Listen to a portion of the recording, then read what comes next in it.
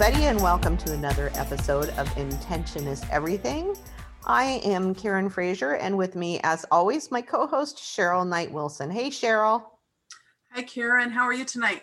Good. I feel like we've been talking so much lately. We kind of went for like a few months without doing anything because we took a little bit of time off, and now here we are. Yeah, it's great. It feels good to be back at it. Okay, so Cheryl, I actually am going to have you introduce our guests because you wrote something and I didn't. We are so happy to talk tonight with Patrick and Catherine Andrees. They are the founders of the School of Intuitive Arts and Sciences, and they created the school in 2002 with a mission of offering the most comprehensive curriculum and programs in self-development and metaphysical studies. The school offers comprehensive learning programs about topics like soul evolution, mind-body connection, dreams, and life purpose mastery. The school also offers astrology, numerology, and iris readings, which I'm really excited to talk more about, as well as individual coaching sessions. Both Catherine and Patrick have written numerous books on metaphysical topics such as dream symbols and finding your life purpose. And they also host Spirit's Journey Radio with a mission to bring listeners spiritual wisdom in a practical and down-to-earth manner.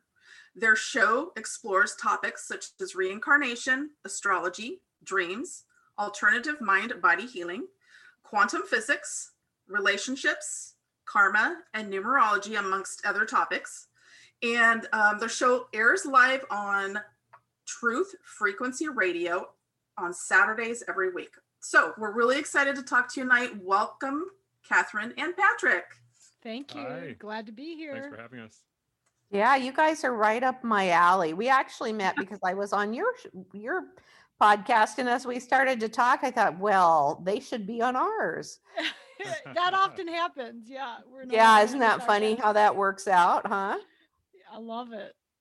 So I have to ask, because I just popped up your Amazon page because I was curious as Cheryl was introducing, and I have to ask about naked in public. Sure. Well, so a dream symbol that is very common with people is showing up somewhere naked. So you show up to school or work and you're not wearing your clothes. And so the symbol for that actually represents honesty. And as you interpret your dreams, you become more honest with yourself. So it kind of has a double entendre. And so we like the title because it had that double meaning. So it's a very common dream symbol, as well as like a sense of getting more honest as you interpret your dreams and discover what your subconscious mind is working to communicate with you. Absolutely. Best dream symbol book title ever. Thank you. I'm a little bit jealous because mine is simply called like the Handbook of Dream Interpretation. It's not nearly as cool as yours. So, well, the publisher, when they first saw the cover, their designer did it. They looked at it and they're like, "Are you sure this is going to fly? Because it's a little racy." He said, "No, this is the cover. We got to go with this."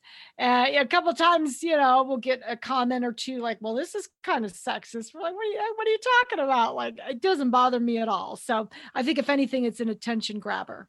I think so too. And, honestly, that is one of the most common dream symbols people have. And I suspect, and you guys maybe will disagree with me or agree with me, I suspect that as the world starts to open up again, that people are going to be having more naked in public dreams.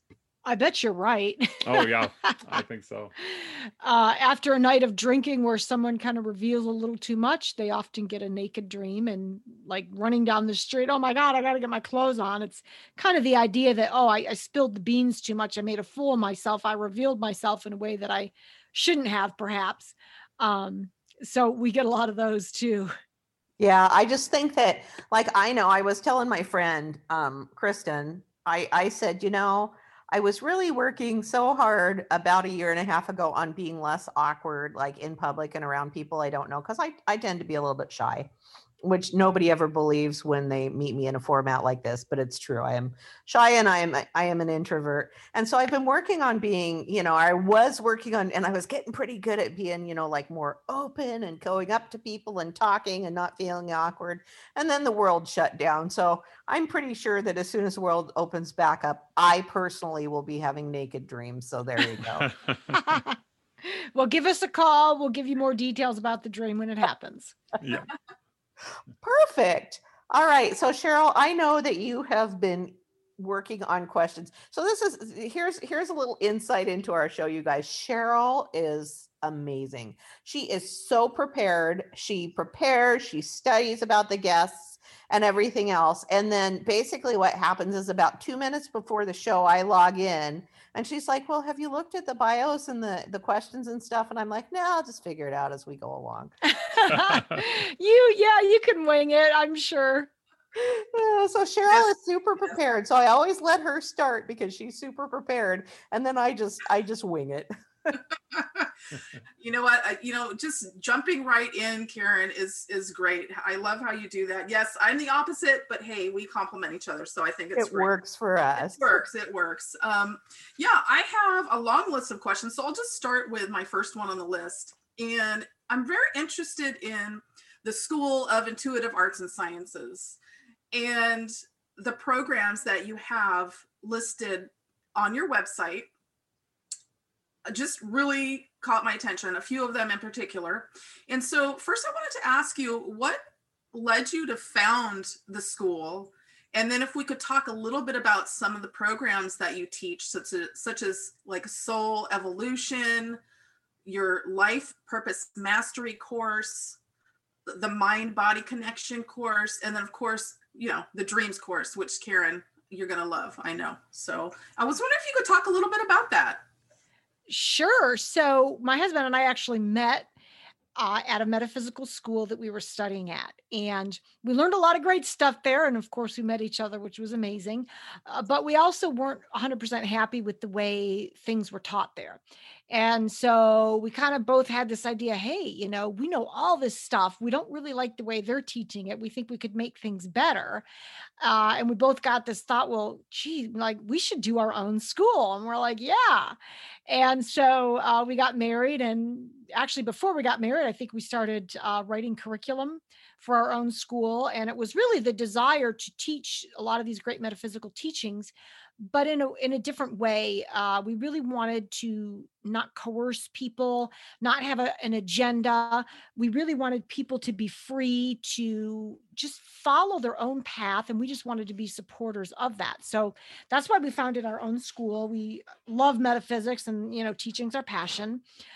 We've actually shortened the name now to Intuitive School because the other one just got so long. So it's now Intuitive School. Okay. And I'll talk about one of the core programs, and I'll let Patrick talk about some of the others. But the Discover Your Life Purpose or Life Purpose Mastery, that's kind of my signature program. And what it is I take people through 6 different paths to understand themselves. So we look at our astrology charts, numerology.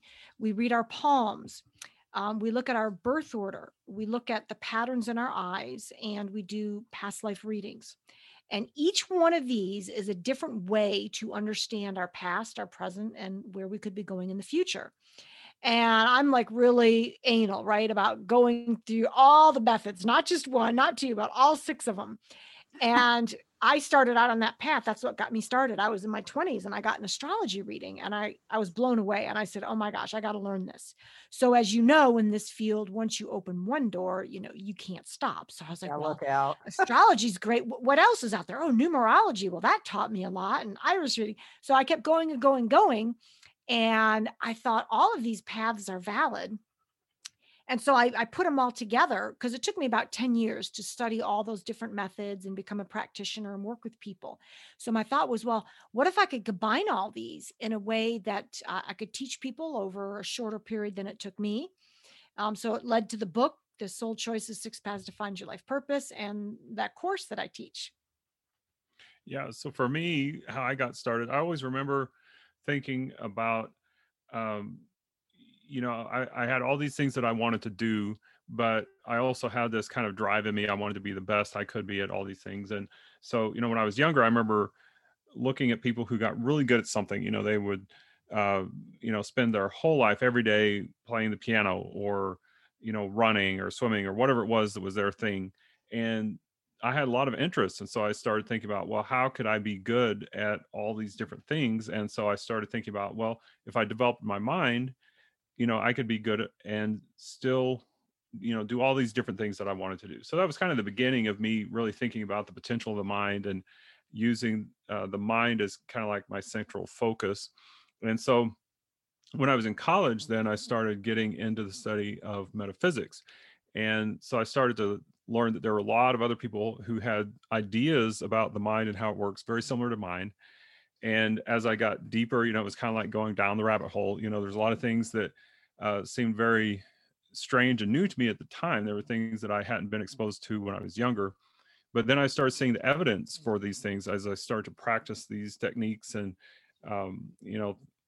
began to meditate and develop a keener focus of attention, and develop some of these, skills that we might consider very esoteric or psychic abilities, things like that. And so as I started delving into the intuition, it just really kind of became this lifelong passion of mine. And so, it wasn't too long into that, I started teaching others how to do those things too. And so, that's kind of what led to the beginning of the school. We started writing our curriculum, and I eventually wrote the book Owner's Manual for the Mind. And so the idea for that really kind of was, what would our life be like if we were given a manual when we were born? Something that would teach us how to use our mind, because we've got a manual for just about everything else. So why not for the mind? And how much better could be, people's lives be if we had some kind of directions in terms of how to develop our mind and apply that. People have all kinds of things that they want to create in their life, but they often come up against roadblocks. So I have like this super unevolved question, but it's just I have to ask, because you guys are married. How long have you been married? 18 years. Oh, me too. That's cool. Anyway, so you guys have been married for 18 years, and I know that you have things that are different about you, but you have very similar worldview, and you have a very kind of you're walking a very spiritual path. So when you fight, is it spiritual, or do you fight just like everybody else? Or I mean, it's like the biggest insult that you can give each other is like, well, you're in your ego now. Oh, yeah, that's like. Well, a lot of times what happens, it's so funny. So he's so dang perceptive. If I've got something on my mind, or, conniving something, he will like just pick it out of me. And it's like, so honestly, like, things usually get resolved pretty quickly because he's so perceptive. And I tend to be the analytical one. And so when something bothers me, instead of just lashing out, I'll usually go into this mode of, well, what does this mean? And what does this show about me? And I'll go through this whole thing first, which helps, because by the time it gets out, it's been diffused because I've figured some things out. But yeah, I mean, yeah, we can definitely argue, and they're usually like minor things. And I think it so helps to have that reflective part. That's what I'd say. He might say something totally different. Well, not so completely different. I mean, when we first got married, and we had a few fights and stuff like that were probably a little bit more typical as we were kind of getting to know each other. But I think the metaphysical background and that spiritual foundation always gave us something in common to anchor us and bring us back together. The idea was always to look for that spiritual ideal. And so we had something in common that we were both striving for, to develop ourselves personally and also to help others learn and grow. And so that helped us as well. I mean, like for me, myself, I mean, I was a Scorpio. I am a Scorpio. So when I was younger, I could get into some of that typical Scorpio energy. And, sometimes people think of Scorpios as being vengeful and things like that if they're crossed. But now, I try to be a little bit more of a enlightened Scorpio. Try to be more I evolved. I am married to a Scorpio. So yeah. So Catherine, what are you? What's your I'm a Virgo, so our charts are actually very compatible. Before I Oh, married him, yeah. I made him go through the ropes. I said, okay, I got to check out all your charts to see if we're compatible, and we are. I passed. See, my husband's a Scorpio and I am a Sagittarius. Oh, So fire and water. it's been a process. I mean, it's been very good for both of us, but boy, there was a lot of work and stuff out over the years. Oh, I bet. Yeah. Well, relationships are a fascination of mine. So I did write a book on relationships. So I know a thing or two about how to deal with them. But of course, when it's your own stuff, sometimes it's a little bit more difficult. I can pick out somebody else's issues, be like, oh, this is what's going on, Yeah. Sometimes it's not always easy in our relationship, but it's funny. I have girlfriends who have his exact same birth date. And I always say, you're the female version of my husband. It's something about his birth date and his influences I just love. Mhm.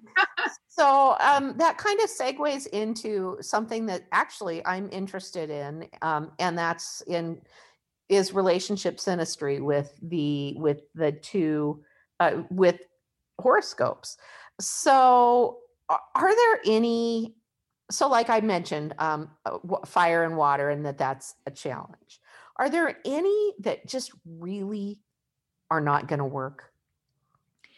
Well, I never would say to somebody, "Oh, this relationship's not going to work out," because anything's possible. And I don't always just look at astrology, right? Because maybe the astrology isn't compatible, but we've got the numerology, we've got the palms. There's so many other things to look at. But typically, from an astrological standpoint, we have the four elements: fire, earth, air, water. Typically, earth and well, earth and water go well together, right? Water nourishes earth, earth gives direction to water, and fire and air go well together. Fire stimulates air, uh, air stimulates fire, whatever you want to look at it.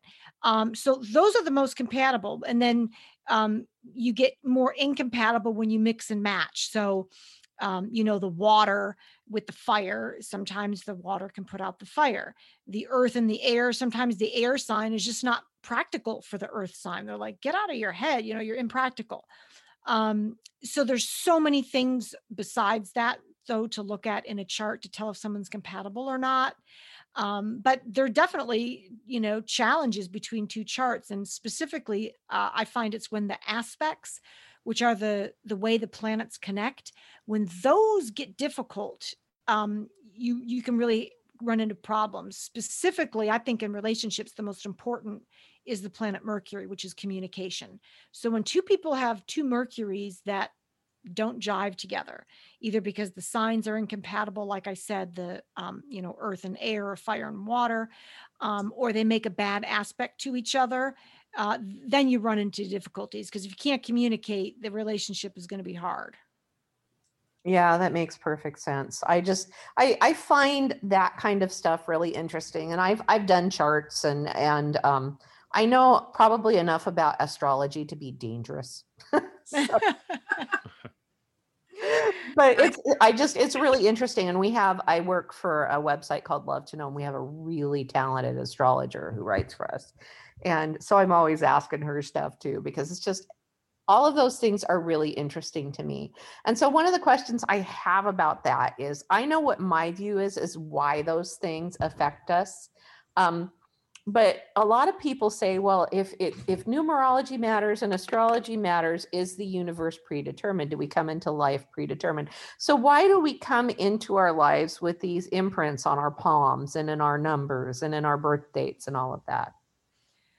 Well, that's a great question. And I say that it's because before we came into this existence, this lifetime rather, we've been in existence forever, right? Before we came into this body, we decided what the mission was going to be. Why am I coming back?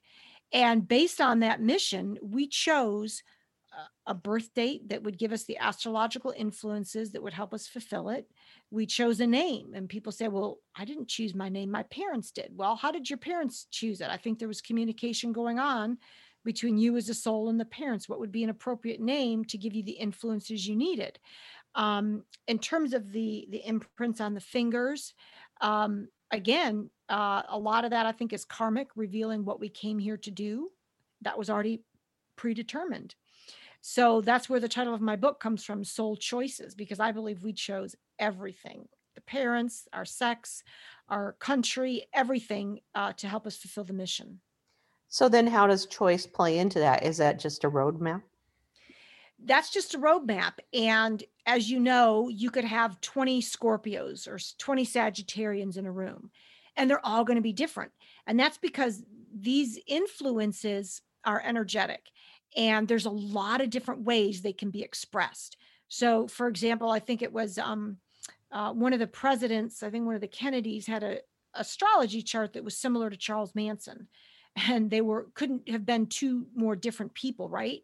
And that's because there's so many different ways energetically you can express your influences. So you've got free will. You could go down a negative path with the Scorpio influence and be, like Patrick was saying, vengeful and really dark, or you can take the high road with the Scorpio and be super intuitive and powerful with your mind. Fair. I'd just like to point out real quick, Cheryl, and then I promise I will let you ask. My husband is a triple Scorpio, sun, moon, rising. Wow. That's deep. It's a lot. He does pretty well with it, though.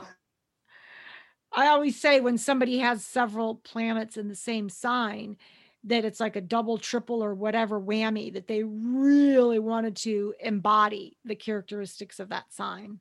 That's what I tell him too, is that you gave yourself this because you really wanted to work on this stuff in this life, dude. Well, yeah, I tend to like the Scorpio influence. Actually, I have several planets in Scorpio as well as my sun. So I had a thought, though, about your question, because I do need to let you know, though, Catherine is the astrologer, numerologist, and palmist. So I don't really that's not really my background. Mine is in metaphysics. And so when I look at that, I see it more from a spiritual perspective, that we are these beings of energy and light who are having this experience here on this planet. And so we need to look at everything from that context, that we're really immortal beings and we're experiencing in this finite mortal existence. And so we have this kind of a conflict within our consciousness, that our conscious mind that's working with our brain has this sense of mortality. And so we experience fear and these things that are very physically related and all kind of point to the finite nature of our physical existence. And so to our body, it's very real, because our body one day will pass, but our consciousness will go on.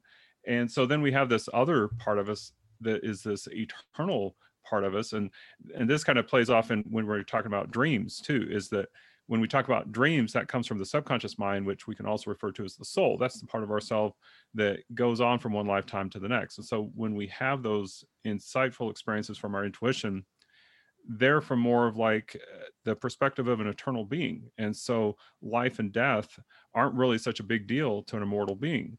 And so, when I look at things like astrology or palmistry and even numerology, I kind of look at those as clues. It's almost like these little clues that we leave ourselves to lead us back to that immortal reality. And so, like when I've watched people do tarot readings, I'm not a tarot reader either, but I've obviously been in contact with that, being in metaphysics for so long.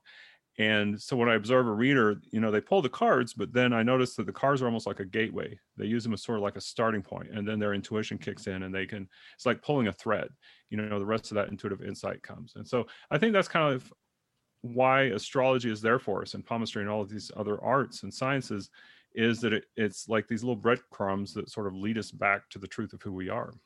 They're little flags that we set out for ourselves that we can recognize things. Exactly. Yeah. I like that. Okay, Cheryl, I promise. Now you go.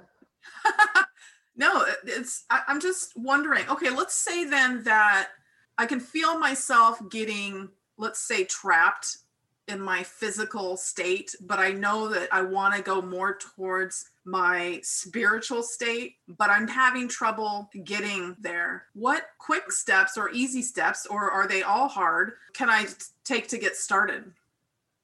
Well, I would say meditation. You probably knew I was going to say that. But I have It's a like particular 42. It's the answer to everything in the universe. I know, isn't right? it? But well, I actually have a better exercise that I do to really pull me back to remember I'm a spiritual being. Is I gaze into a mirror for about 10 minutes, looking at the third eye. And it's quicker than meditation to get into an altered state. And you begin to see yourself differently, like literally, because your eyes are open. And you're like, wow, like I'm more than this body. Now, you can also get that effect in meditation where you leave your body, and some people can actually see their body from the corner of the room. That takes practice. Okay. But that too, and I come back in my body, I'm like, wow, I'm not this body. I exist beyond it. And the third way I would say is to record your dreams, and you're like, wow, how is it that I didn't have consciousness. I wasn't conscious when I was sleeping, but all this was happening. There must be another part of me, another dimension that's active in my life. And so the more that we get into the dreams and remember them, and it can exist in that dream state, we're connecting with that other reality that reminds us that, hey, there's more to life than this. That's really interesting. And then latching on to what you said about dreams and really deciphering dreams. Karen knows this. I'm just always so amazed at how the dreams that I have relate to things going on in my life and in my, in my psyche or whatnot. And I think it's a fascinating way to help problem solve everyday issues. Okay, I have really vivid dreams like almost every night. And sometimes they're not happy dreams. Most of the time they're not happy dreams. They're not terrible, but they're not the happiest. It's usually dealing with like a problem. So I remember a dream last night I had. I was on a group vacation with a bunch of friends, and one of my friends I hadn't seen in a long time showed up unexpectedly, and she got mad at me because I had brought along a gun. And she said that I was a hypocrite because I previously said, I don't like guns. I wish we were in a world that didn't need them. So I was totally, anti-gun, right? Which is true, the anti-gun part in my real life. But the not real part was that I did not consider taking a gun with me ever at any time in my life. So I guess I'm wondering the complexity of that, of me being in my dream thinking that I did this in my waking life, and then a friend showing up and calling me out on something that I don't think I would ever really do. So when we talk about dreams, there's a couple of perspective shifts that we always give people so that they can understand the context of the dream. Kind of like what I was talking about before. The dream's coming from this part of yourself that is immortal. And so it doesn't have fear of death. It doesn't have a sense of mortality. And it has a sense of the bigger picture of the continuity of your existence. And so when this information is coming through, it's coming through from that context. And so these symbols are really a way for your mind to communicate within itself, to try to communicate what's happening within your consciousness on a broader scale. And so your conscious mind looks for images that are going to relate to that quality of energy that's receiving. So every person in a dream is going to represent a part of yourself. So for example, your friend that shows up in the dream, how would you describe her in 1 or 2 words? Oh, wow. That's a great question. 1 or 2 words. That's difficult. Caring, energetic. Okay. So caring and energetic. So in general, this dream, you're on vacation. So that's a time when in your life, what was going on is that you were retreating somewhat from your life, not running away, but just kind of taking a break for a period of time. And so during this time, this kind of caring and energetic part of yourself is coming to mind, and you're giving attention to this part of yourself. Now, a gun, though, would be some kind of a tool that you have in your life that is capable of making a change. And so I would even venture to say that a gun, might be able to be used to force a change to happen in your life. Because whenever we talk about death in a dream, death is a transition. It's some kind of a change that's happening in your life. And so a gun is capable of making that happen. So this part of yourself that's very caring and energetic, you feel kind of split about this, because during the time you had the dream, and we usually recommend you look in your life about 24 to 48 hours of the time that you had the dream for what was going on in your life when you're trying to relate the dream directly to your life. There was something in your life where you were recognizing that you had a tool that you could use to make change happen in your life. But then you have this other part of yourself that's kind of carefree and more compassionate, empathetic, and energetic.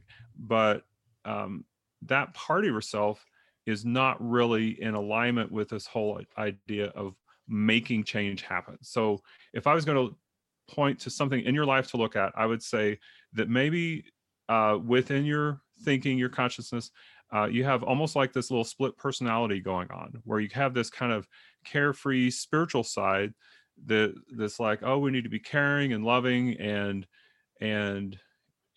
energetic and kind of relax and let things flow. But then maybe there's this other part of yourself where it's like, well, we got to go, we got to get it done, we got to make this happen. And so you're applying your willpower to make these things happen. And so there's sort of this dichotomy going on in your consciousness. Yeah, Does that make sense? I sighed right there because, like Karen said, you're so nailing I this. just messaged her and I said he is so nailing this. Oh man, okay, you got me. I am a Gemini. I'll just say that. That makes sense. Yeah, you are like you are so nailing it. Okay, you nailed. All right, see, this is Definitely. why this amazes me. I mean, it just is amazing. I've never. Yeah. Okay. Thank you. You're welcome. You're welcome. Oh. So the last thing I would probably say as far as advice is that as you learn how to use the mind, then you can learn how to use the aggressive and receptive qualities of that kind of more in harmony. So you're using visualization to create the image and to draw it to you without having to force it to happen. So it's kind of like you're still using those same qualities, but you're not having to force anything into your life. Does that make sense? Yeah, it does. I love that, actually. It's perfect. Yeah. It's perfect. You don't know Cheryl as well as I do, but you got her. Awesome. Awesome. I love it when you can totally see the dreams, because basically I was just interpreting the dream and it all was laid out there for me. That's so I've done the dream interpretation for years, and I don't know if you guys feel the same way, but every time when I do it, I'm still surprised. I'm like, oh, wow. I know. Yeah. So I want to know, do you think that there's any difference between dream symbols and psychic symbols, or do you think they're exactly the same thing? Oh, I think they're different, but I do believe that we can have waking dream symbols to get our attention. And like seeing 3 fire engines go by on one day. There's like usually spirit has a way of getting our attention, right? So if we're not paying attention to the dreams, it's like, okay, well, let's get her when she's awake. We're gonna have her see 3 fire engines if that sparks her mind to something. And those, though, those symbols in waking life, because in the dream world anything can happen, right? We can create out of air. But I think in the waking life, it's harder to have the person come in contact with certain symbols. Like, you could dream about somebody who lives across the continent you haven't seen in 20 years. Well, to make that happen in real life, your waking life, it's going to be a little bit more difficult. So I think the symbols aren't always as symbolic, for example, symbolic in the waking life as they are in the dream life. Fair. All right. So when I talk to you guys on your show, one of the things that you mentioned to me is that you work together psychically. And I was really fascinated by that. And we just talked a little bit about it. And so I was hoping that you would explain what that looks like and how you work together and what you think the advantages of that are. Sure. We do this process that we call an intuitive reading. And we first started doing this when we were teaching metaphysics years ago at a school together, and continued working with that after we started our school in Chicago. And so we do three main types of readings. The ones that we do most often, we do a past life reading, a past life crossing, which is a relationship reading between two people during a past lifetime, and then also a health reading. And so when we do that, I actually act as the guide or the conductor during the reading process. And so I guide her through the process, and then she acts as the reader. And what this allows us to do is that she's able to go into a much deeper unconscious state, almost like a sleep state. And we feel like this gives us a very consistent level of information, because we've both done readings where you have to give them consciously, and so the process that I would use is, I'd go inside and I would listen for that intuitive guidance, but then I would have to come back out to interact with whoever I was giving the reading to. So there's this in and out process that's occurring during that. And so this allows her to just go under and stay under, and then I guide the whole process. It's really very similar. If you are familiar with Edgar Cayce and the work that he did, he was referred to as the sleeping prophet. So he'd go into this sleep state, which we now would refer more to as like a trance state. Some people would call it a trance state, or I usually refer to it as a hybrid state of hypnosis. And so then he would have somebody read questions to him and interact with him and receive the information from the reading. And so sometimes we call it an Edgar Cayce style reading because it's a two-person process. Well, there has to be really deep trust between the two of you to be able to do that, because what it sounds like you're doing is you're creating an envelope where it's safe for her to do that. You're creating almost a container for her to do those things. Am I interpreting that right?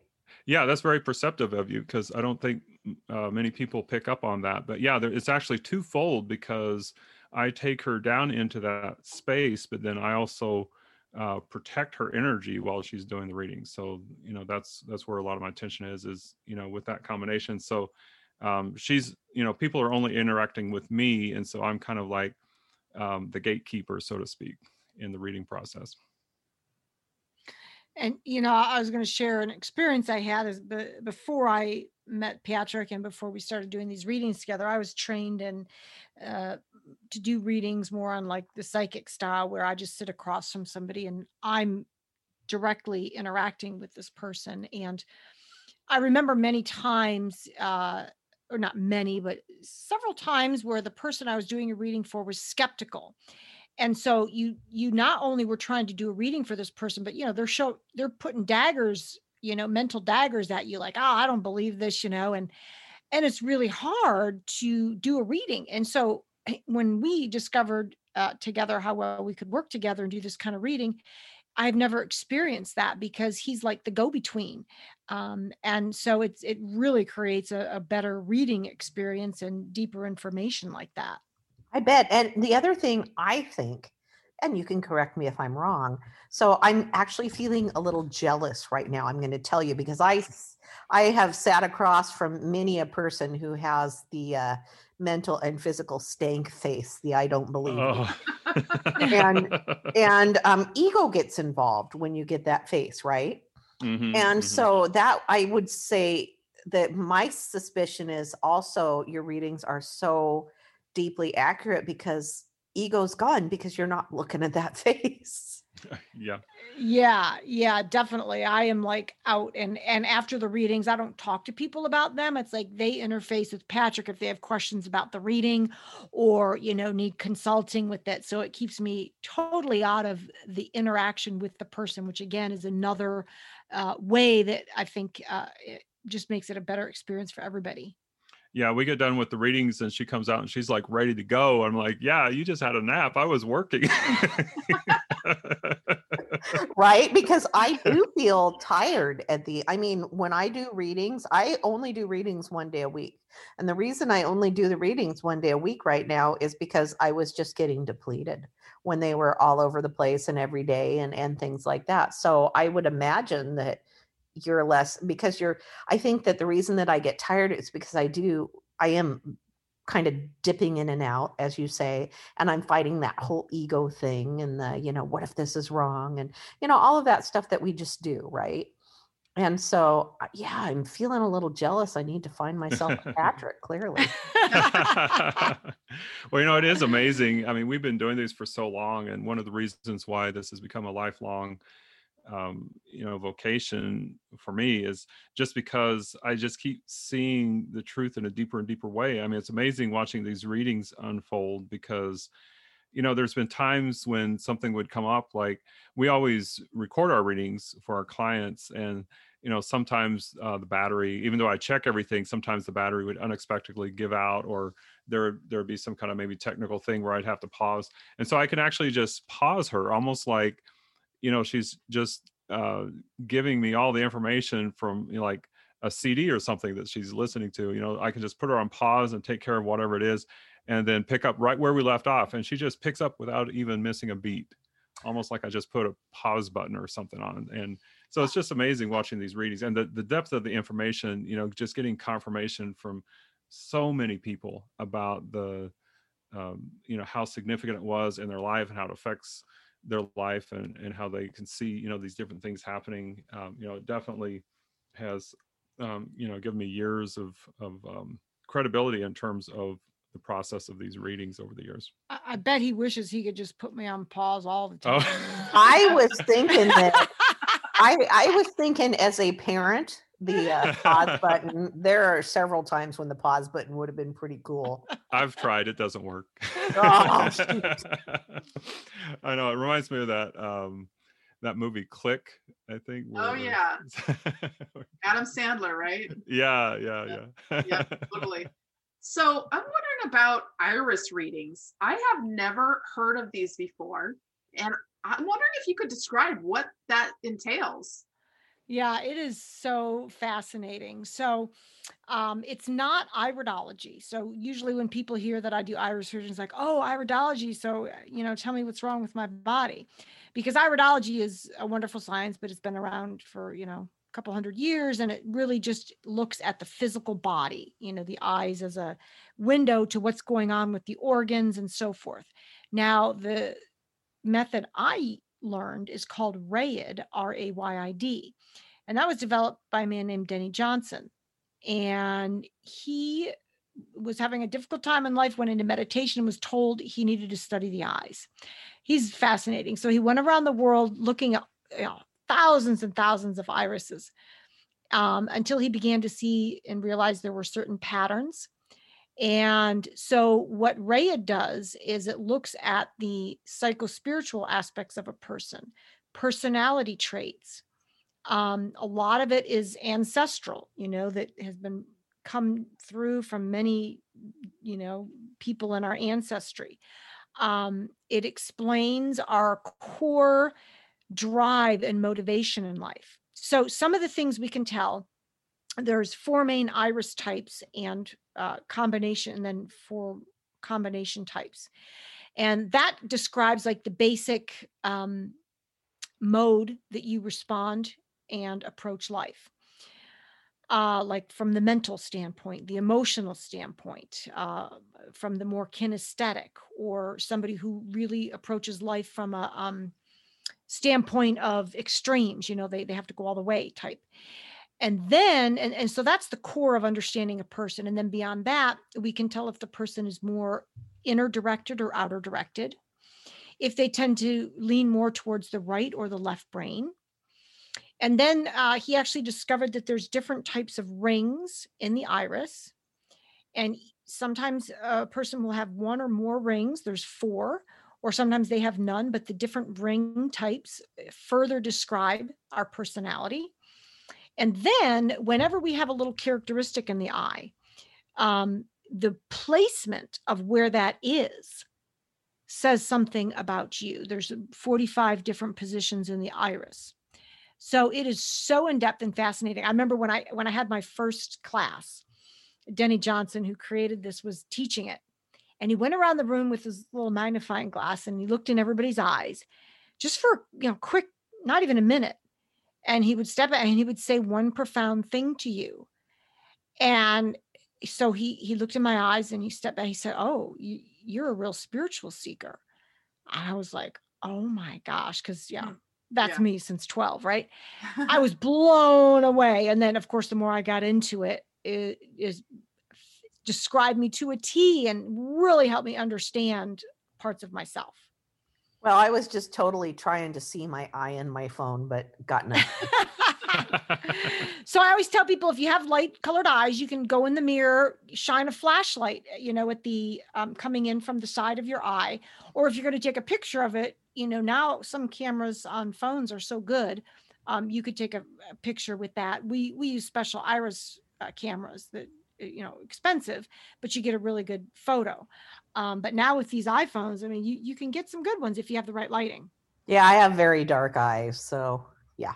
Yeah, it's amazing the quality you can get on these cameras, because I actually worked with her a little bit using the phone, to get some pretty decent shots that used to take a professional camera that we used to do. I mean, I teach science in school sometimes too, and I even had a student who was looking at a little paramecium or something under a microscope, and it's just this little one-celled organism, and he actually could put his phone up there to the microscope and take a pretty decent video of that thing moving around in there. Isn't that amazing? Yeah. Well, you know what's going to happen is that my husband Jim is going to come home from work tonight, and I'm going to be standing in the bathroom either staring at my third eye or my actual eyes. I just feel like that's probably going to happen. Well, Yep. people often will look at me odd because I don't even realize it. I'm like trying to see the patterns in their eyes, and they're like, "What do you look at?" I'm like, "Oh yeah, sorry." You're like big on eye contact. They just think you're one of those intense eye contact people. Right. Yeah, they're like, "Are you looking into my soul?" Yeah, I'm not Actually, afraid. she is. I'm So- not afraid of I'm not afraid of eye contact. Yeah, in fact, I want to see what kind of iris type I'm dealing with. So the eyes genuinely are like windows to your soul. They are indeed. That's pretty cool. Okay, Cheryl, you go ahead again. That is totally cool. Thank you so much for explaining that to me. I'd like to try that one day.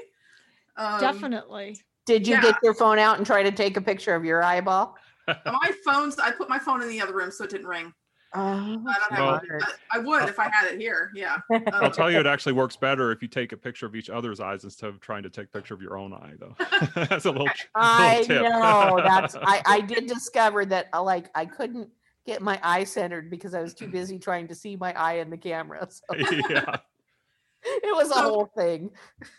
So can we talk a little bit more about past life readings? I know that you do past life and health readings to help people understand their spiritual journey.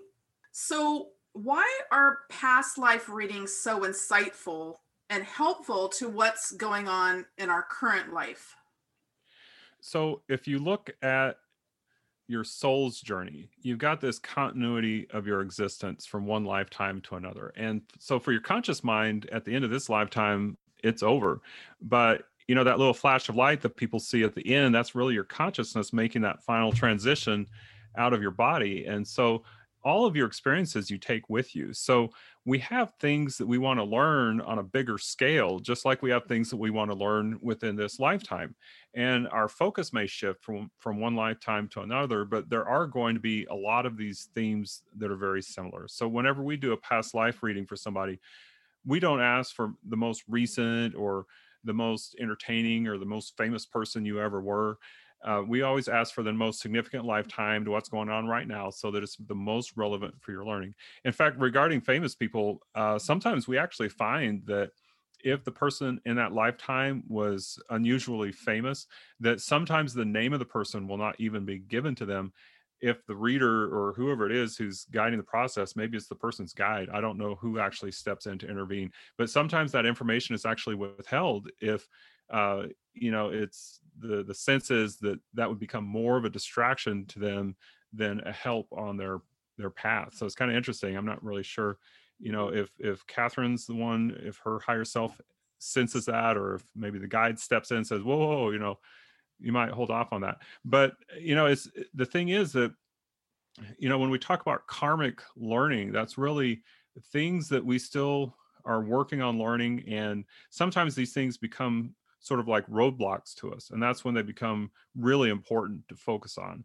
And so as we look into our past lifetimes, a lot of times not only will we see mistakes that we've made before and maybe how we handled them before, and then we can apply that to our life, but also things that we did really well. Sometimes it's things like, you were this master healer in this lifetime, and you have this kind of a vague sense that you could be a healer now, but you don't really believe in yourself. So it's like, tap into this past lifetime, because you were this master healer, so you can draw on all of that. So there's a number of different reasons why a past lifetime might be valuable, but we've found that it always generally relates to like your overall soul learning and your evolution as an eternal being. So you triggered something for me. You're doing that a lot, apparently.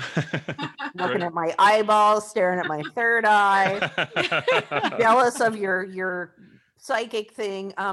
So I did a Life Between Lives hypnotherapy session several years ago now.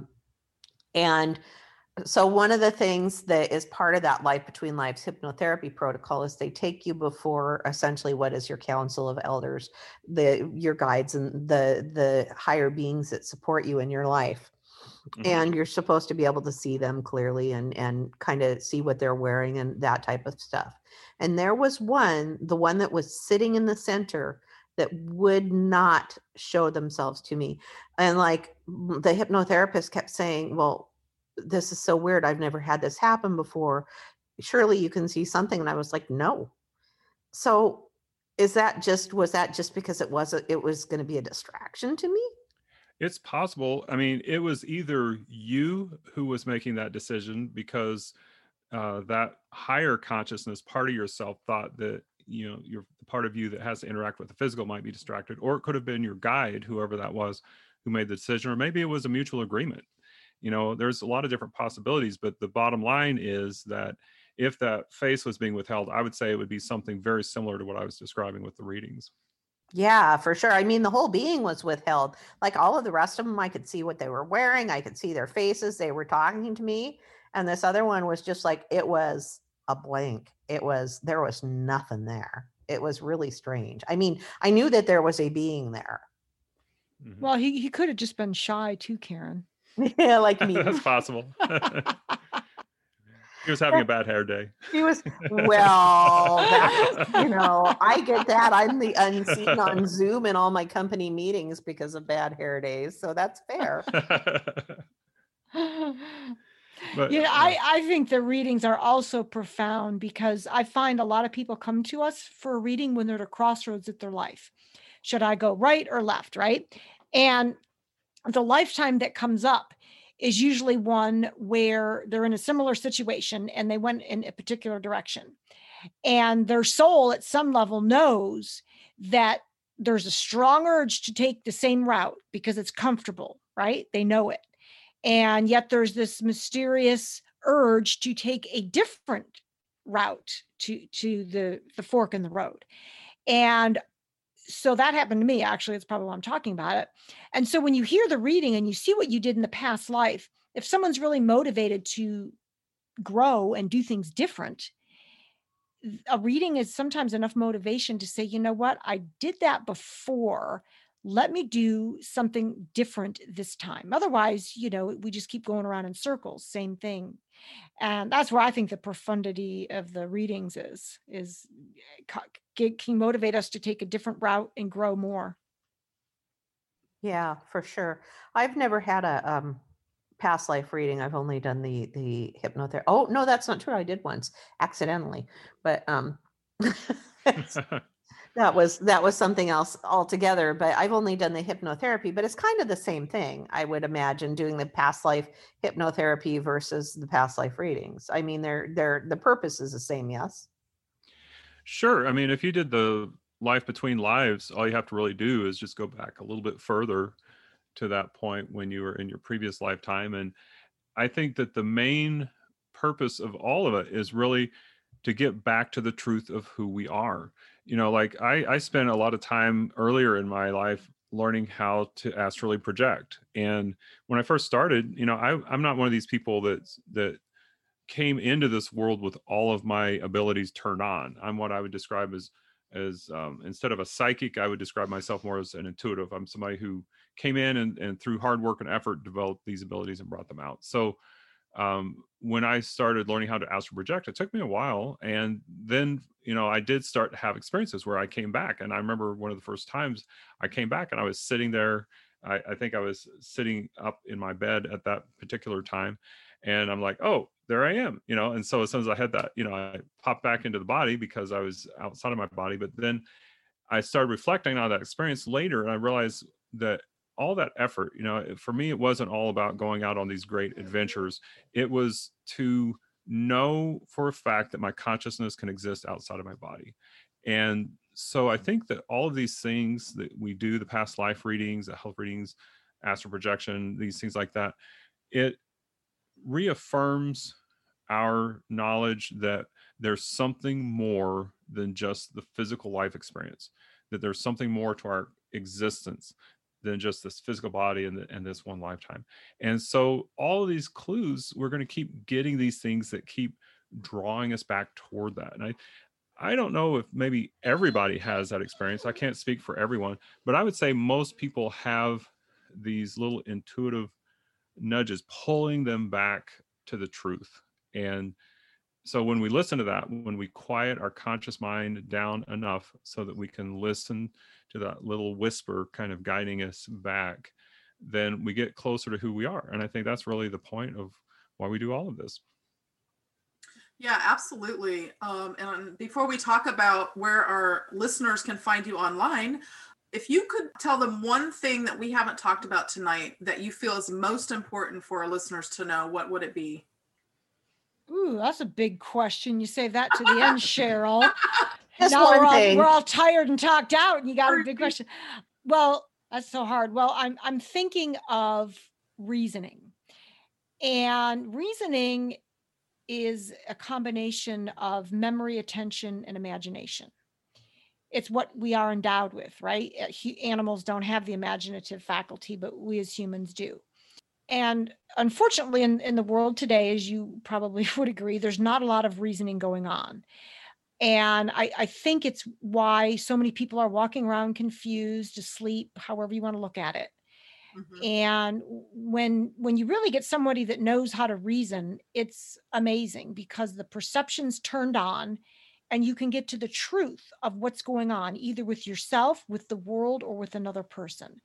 So I think that we need to be teaching this in schools, as well as to adults. I think it should be a basic in metaphysical study, because I think what's happening is people are overwhelmed and living from the emotional level, and the reasoning is being left behind.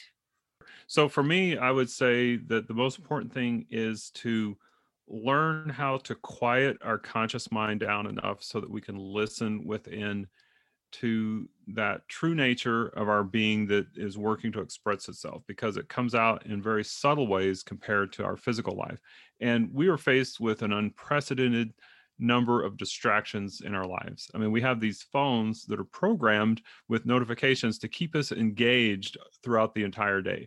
And advertising is getting much more engaging. Everything is clamoring for our attention. And so we need to take those times to just unplug. And whether you want to call it meditation, where you sit down and quiet your mind and go within, or you want to go out into nature and take a walk by yourself and still your mind, the main thing is to quiet the conscious mind down to that point where you can listen to that space in between our thoughts, and that's where we will perceive the truth. I love that. Nature Yeah. is my church. So Yeah. I love it. Taking the time, slowing down to make it happen. Right. Yeah. Right. It's a very conscious decision. Yeah, that's my most difficult challenge, but that's another point.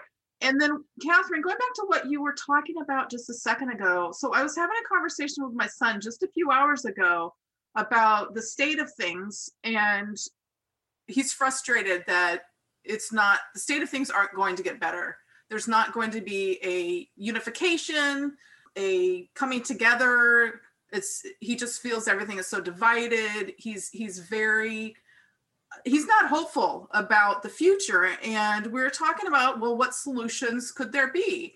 And one of them was, why can't we have classes starting in even elementary school about these things, about unity and about spiritual aspects of life. And probably not a practical idea, but you kind of touched on that, Catherine. And I think that I wish that we could actually make something like that happen.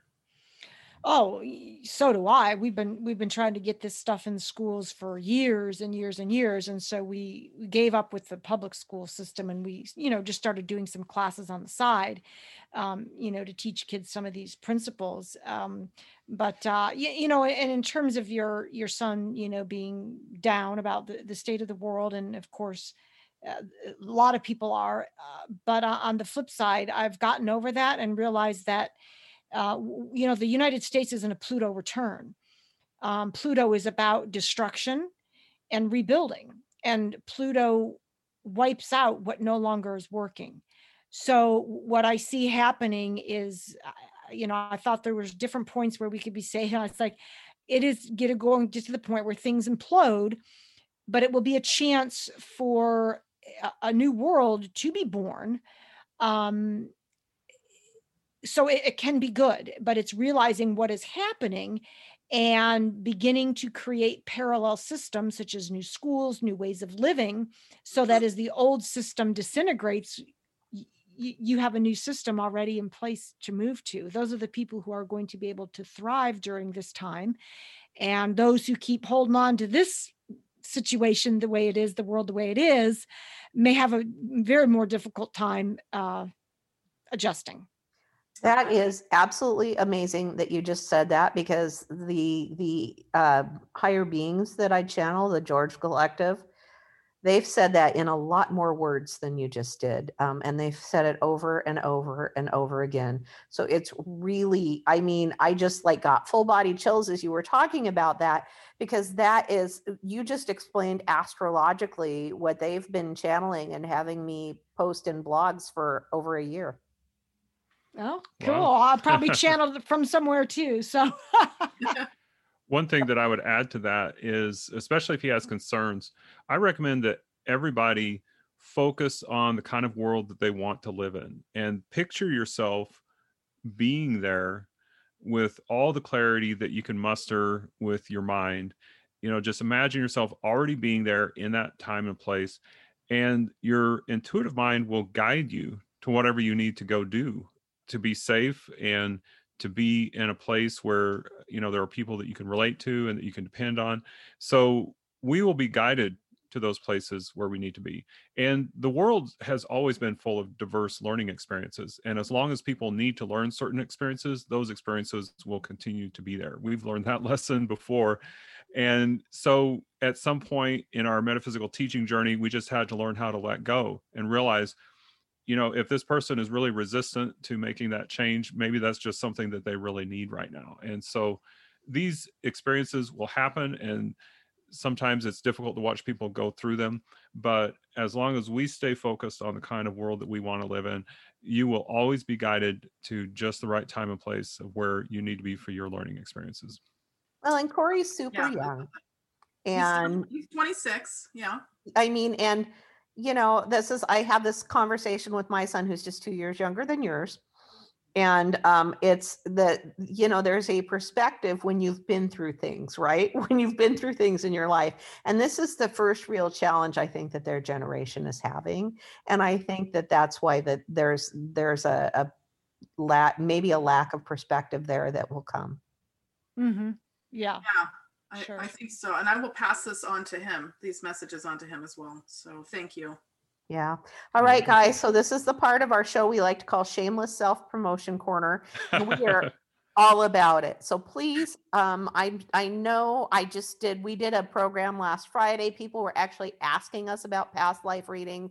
And I was kind of like, oh, well, I think I know a few people, but I didn't really give them super solid answers. So I know that there are going to be people who are interested. Where can they find you? What can they find about you? What would you like them to know? All right. So for the readings, intuitiveschool.com. And there is a tab right on the site called readings, and they can see all the different readings that we offer. Also, my other website is masteryourlifepurpose.com. everything about working with me to gain clarity on your life purpose is there. And even though it's Wednesday, I started a challenge on Monday that people can join. It is a free challenge, 5-day challenge, called Reaction to Revelation. And it teaches people how to deal with annoying people that push their buttons and how to overcome that. And so you can sign up for that at masteryourlifepurpose.com under the events tab. Or no, excuse me, intuitiveschool.com under the events tab. 5-day challenge. It's only going to take them 5 days. 5 days. They get a little each day. There's 5 videos to learn. And it's a method that's worked wonders for me over the past 15 years. Wow. You know what? A lot of people are going to need that. Yeah. And I would also add too, that if they go to spiritsjourneyradio.com, they can find out about our radio show. We're live on Saturdays at 1 p.m. Central, and then it lives on as a podcast on 3 different platforms after that. Fantastic. Well, you guys, I am so happy that you invited me to be on your show so I could meet you and have you on ours. And I hope that I feel like we just barely scratched the surface, as we always do in only an hour, right? Yeah, it always feels like that. Yeah. So I hope that you guys will come back another time and we can have our conversation go on, because this has been really enlightening. Sounds good. Thanks for having us. Yeah. All right, everybody. Thank you so much for listening to this episode of Intention is Everything. I think that this was actually the last in the list of things we had lined up, right, Cheryl? So we're back to not knowing what's next. Correct. Yes. All righty. Okay. Back to the unknown. Back to the unknown. That's okay. Like I say, Cheryl likes to know, and I like to fly by the seat of my pants, and somehow we make it work. All right, everybody. Thanks for listening, and have a good week.